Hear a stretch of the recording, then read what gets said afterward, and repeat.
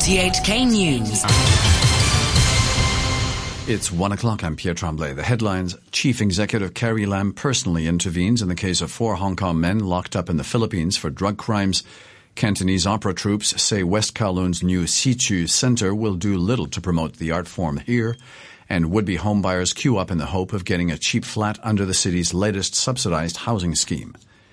The chief executive has personally intervened in the case of 4 Hong Kong men jailed for life in the Philippines for drug possession. Carrie Lam's office confirmed she'd written to Philippine President Rodrigo Duterte to express deep concern over the case.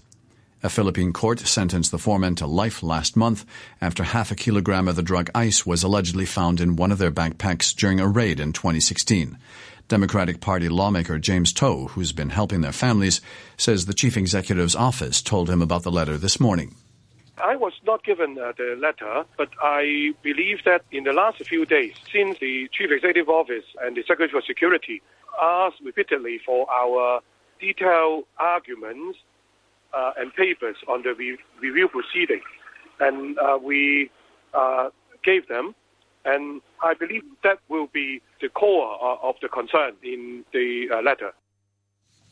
The chairwoman of the Cantonese Opera Chamber of Commerce says the Sichu Opera Center in the West Kowloon Cultural District is glamorous and grand, but will do little to promote the art form in Hong Kong.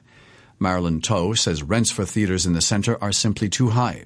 She says Cantonese opera groups can't afford to pay almost $70,000 a day to hire the center's Grand Theater, and that it will probably end up hosting only mainland or amateur performers.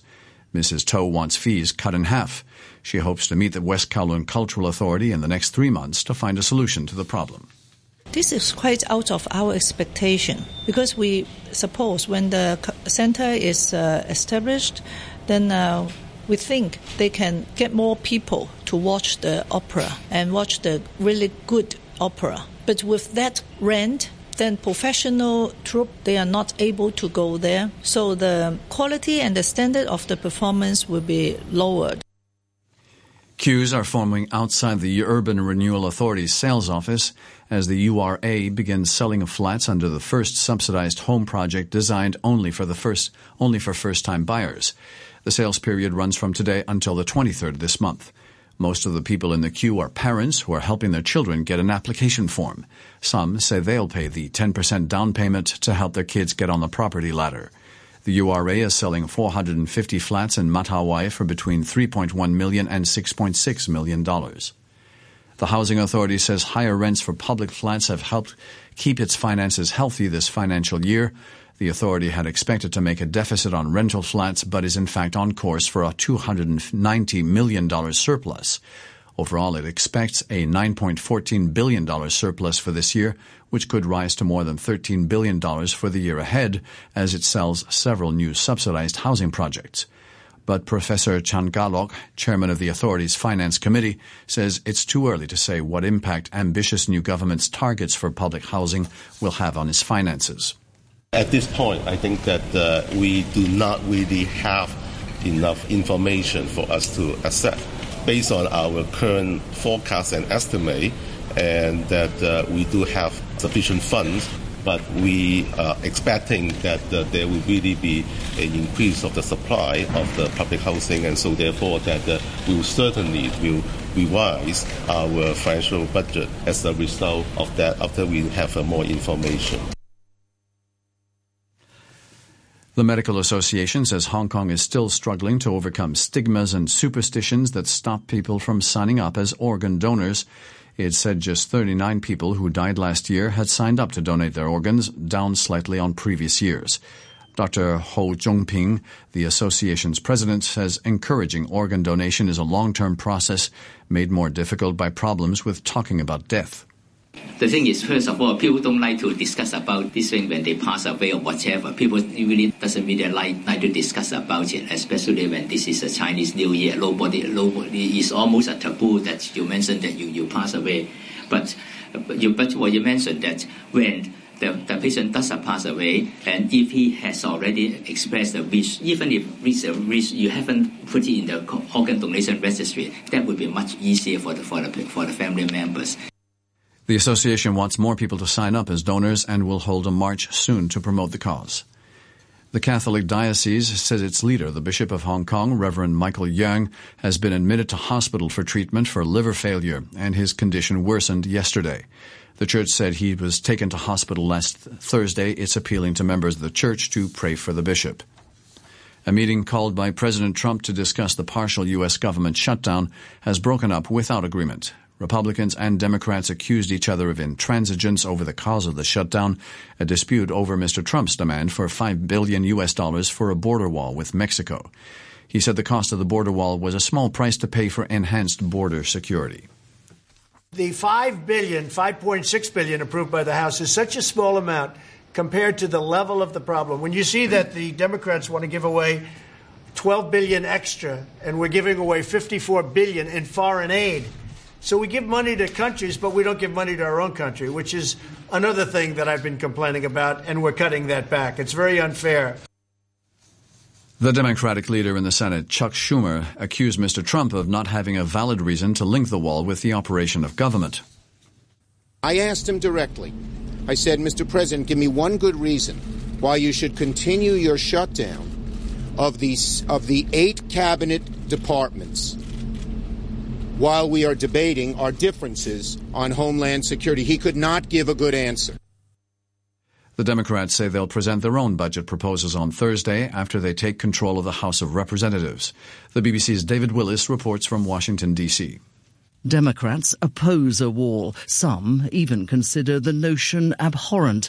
President Trump has asked congressional leaders to return to the White House on Friday, but by making a budget agreement conditional on funding for the wall, he has somewhat painted himself into a corner politically.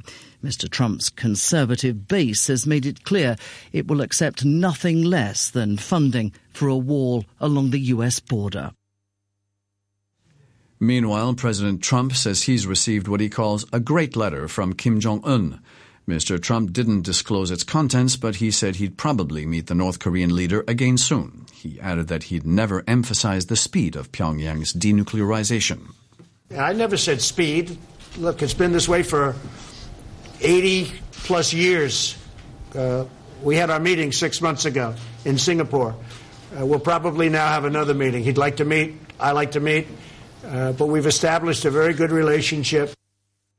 In his New Year message, Mr. Kim had warned that he may change his approach to relations with the U.S. if it maintains sanctions. The U.S. ambassador to Russia has met the retired U.S. Marine Paul Whelan, who was held in Moscow last week for alleged spying. The State Department said the ambassador expressed his support for Mr. Whelan. The BBC's Barbara Plettusher has more. The State Department has been trying to learn more about the espionage charges since Paul Whelan was arrested on Friday. It issued a statement saying the U.S. ambassador had expressed support for him and telephoned Mr. Whelan's parents after his visit. One Russian news agency is reporting that Mr. Whelan was caught receiving a flash drive with a list of intelligence officials, but that's not been corroborated elsewhere. In the United States, analysts have speculated that he was arrested in retaliation for the conviction of a Russian gun rights activist, Maria Butina. She pled guilty last month to acting as a Russian state agent tasked with influencing U.S. conservative groups. NASA has released more images of Ultima Thule, the most distant object yet visited by a spacecraft. The BBC's Nada Tawfiq has been having a look. The first clear images and scientific results from the space probe New Horizons show Ultima Thule formed after a rotating cloud of small icy particles started to coalesce. Eventually, 2 large bodies formed and spiraled slowly until they touched, forming into an object whose shape resembles a snowman. The images reveal that the icy object is about 33 kilometers long, approximately the size of Washington, D.C. It is reddish in color with darker and brighter regions. It likely has hills and ridges, but there are no obvious impact craters.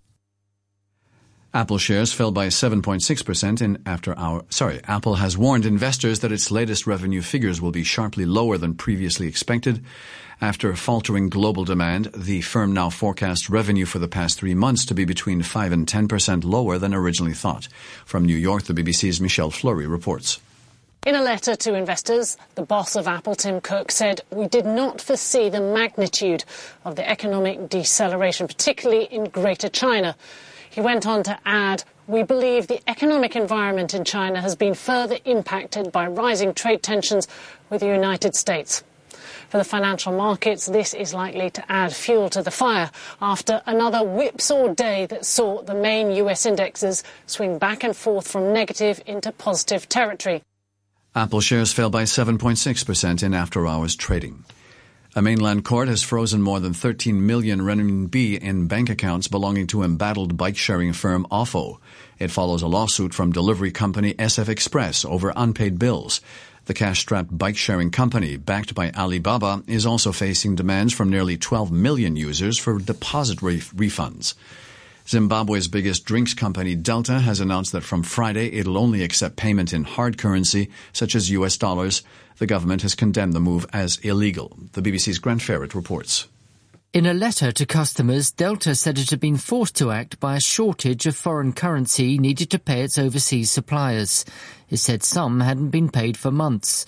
The problem is one facing many companies in Zimbabwe who have to pay suppliers in hard currency but charge for their products in local bond notes, the value of which has fallen dramatically. But the Industry and Commerce Minister, Mangaliso Ndlovu, says charging in US dollars is unfair and unacceptable. He said he hoped to meet Delta executives to discuss the new pricing policy, which he said could not be allowed. Currencies, the US dollar is trading at 107.15 yen, the euro standing at $1.13, and the pound is worth 9 Hong Kong dollars and 83 cents. A short time ago, the Hang Seng Index was at 25,053. That's 75 points down on the previous close. Turnover stands at $36 billion. Sports, here's Adam Jung. Let's start with football's English Premier League, where Manchester United's revival continues. Lukaku to Sanchez, Rashford totally unmarked, Rashford to finish it, and finishes it with ease as Ole Gunnar Solskjaer celebrates. There were 6 games in the Premier League, with Manchester United looking to keep their perfect record under caretaker boss Ole Gunnar Solskjaer. With details, the BBC's Shabnam Yunus-Jewel.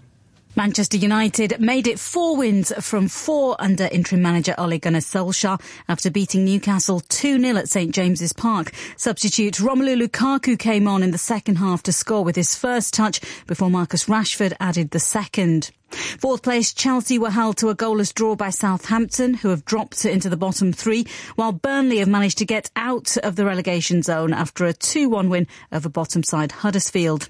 Bournemouth against Watford was a 6-goal thriller, finishing 3 apiece. All the goals came in the first half, 4 of them scored in 6 minutes. Marko Arnautovic struck twice in 2 minutes to help West Ham come back from 2-0 down and earn a point against Brighton. And Crystal Palace scored twice in the last 7 minutes to beat Wolves 2-0. The most eagerly awaited Premier League fixture of the week takes place tonight when the league leaders Liverpool visit defending champions Manchester City.